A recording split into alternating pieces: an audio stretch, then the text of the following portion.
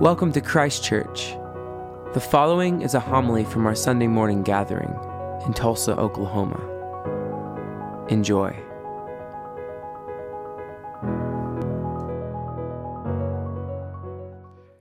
In the name of the Father, and of the Son, and of the Holy Spirit. Amen. Please be seated. Good morning. I saw Andy yesterday in the garden and he asked if I was preaching, and I said yes, but my Old Testament professor would probably have a stroke, knowing I, Justin Boyd, was going to preach on the Old Testament. But here we have God speaking through Isaiah in poetic form. It is beautiful language, but he is speaking to those who are in a difficult situation, and he reminds them of their history. Look to the rock from which you are hewn. You know that old saying that the apple doesn't fall far from the tree or chip off the old block. What he says is, look back at the tree, look back at the rock, look back where you came from. If you think you are in desperate situations now, look back at Abraham and Sarah. Abraham was one old shady man. Now he is blessed and has thousands of descendants. Sarah was barren, and now she has many children. And then he moves into another kind of metaphorical language about Zion and Israel. Isaiah says, the Lord will make her wilderness like Eden. This is a description of how God acts and what God does. He takes lost causes, desperate situations, and failures and tragedies, and he, on his own, will work and bring redemption and salvation. And it ends with this beautiful passage. And it speaks in an eschatological way. There's your seminary word for the day. If Steve is watching, I did it.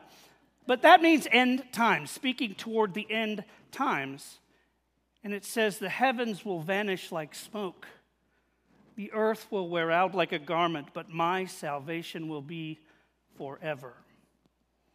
Ultimately, all things will turn out beautifully right and redeemed. Now, one of the key words in this passage is listen. It opens with listen, and the second paragraph as well opens with listen. This is because the God that we serve is not the God that we see, but the God who speaks. And he is speaking to these people and reminding them of the promise that he has given them. And this promise comes in covenantal form. It comes to them in the form of a covenant that was made with their forefather Abraham and with Isaac and with Jacob. That promise, that covenant was that they would be a nation, a blessed nation, a nation that would be a blessing to other nations. Now, this is really important to remember when you experience desolate areas and wastelands in your life.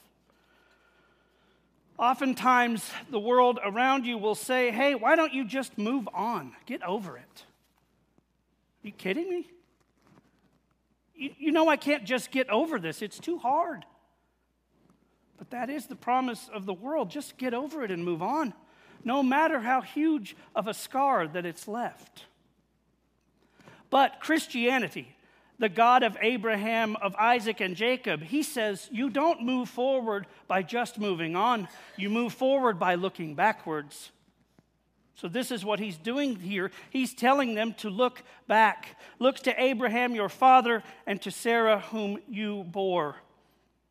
Their lives were totally desolate, and I made it fruitful. And you people, all of you, are their descendants. He says this about the wilderness. I love this. I made Eden out of absolutely nothing. I will bring near my deliverance swiftly. My salvation has gone out, and my arms will rule the people. Lift up your eyes to the heavens and look to the earth beneath. The point is that as Christians, we look backwards too. We look back to where God fulfilled the promise to Abraham in his descendant, Jesus, in whom has become a desolate place, a wasteland, in order that you and I might bear fruit that lasts. Looking back at the cross reminds us that hope and joy and peace, while I may not see it, when it's heard in this word called the gospel, it's never far away. Look back and realize that you were nothing. If you feel a little lost right now, a little dejected, know that God is continuing to work in you and in your life. This is not about us doing our part and praying harder. You know, if we do this, then God will do this. That's not it. That is not how this works. And here is the implication of that way of thinking.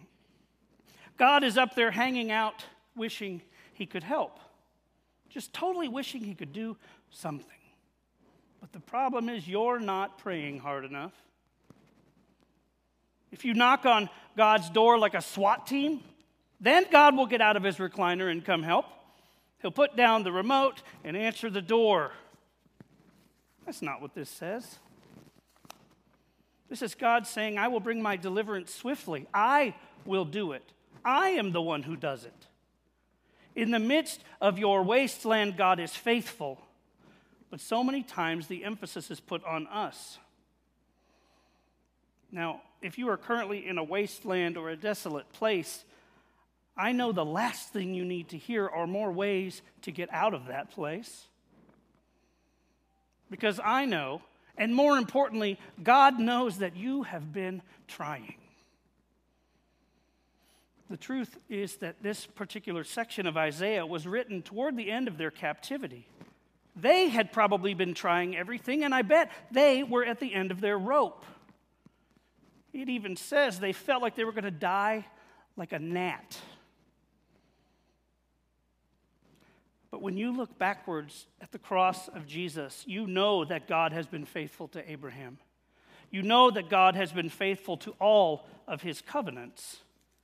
His salvation will be forever, and his deliverance will indeed never be ended. Now, onto this passage from Romans. This is a pretty popular one too, right? Do not be conformed to this world. This text has been used numerous times in ways to help figure out what job you might take, or who you should date, or what you should major in college, or so many other examples. What is the will of God, and how do I find out what is the will of God? Step 1, burn all of your CDs. Cut off your friendships with bad people. Whatever it might be, don't conform to this world. Be transformed by the renewing of your minds. Well, then people will say that you have to think these deep thoughts and pray a lot and read the scriptures. Then you will know God's will. Now, praying and reading scripture are good things. Getting toxic people out of your life, probably a good idea. But don't treat this passage as a Twitter list of hacks to get the life that you want. The do not be conformed to this world can be a tricky thing. There can be some very spiritual, religious, even Christian places that have very worldly kinds of values. It's not that simple. It's not as black and white as people make it out to be. People often think, I, myself, can renew my mind through sheer willpower and effort. But what it's really saying is be transformed. Don't transform yourself, but be transformed. Receive the action of God as opposed to you doing it through your own grit. There's a key word here, therefore. I appeal to you, therefore. The point is to thrust you back to all of the doctrine and teaching that he's just told you earlier. What has he talked about? Well, he's talked about something very, very significant. And that significant thing he has talked about is the atoning sacrifice of Jesus and what that means for you. Now, there is a very powerful distinction between an atoning sacrifice and what Paul says you are now to become, a living sacrifice. An atoning sacrifice is something that satisfies sin once and for all. But a living sacrifice, that's something I'm doing in my daily life. Recognizing my total need for Jesus and by being present by the power of the Holy Spirit for the sake of my neighbor. This is holy and acceptable to God.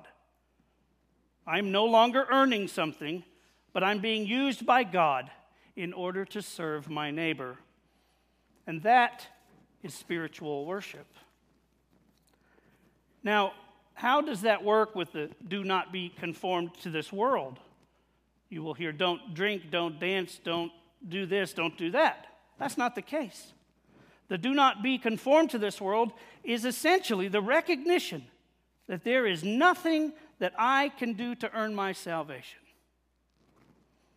There's nothing I do to make God more pleased with me. But I'm wired that way.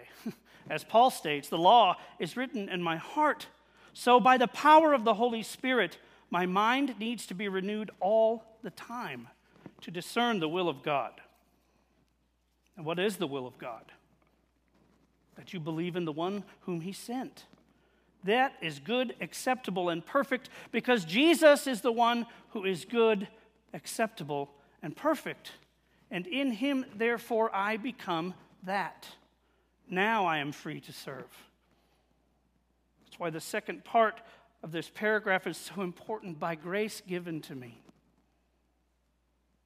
Paul says, basically saying, I say everyone. I'm not saying this from a haughty place, but don't think of yourself more than you ought.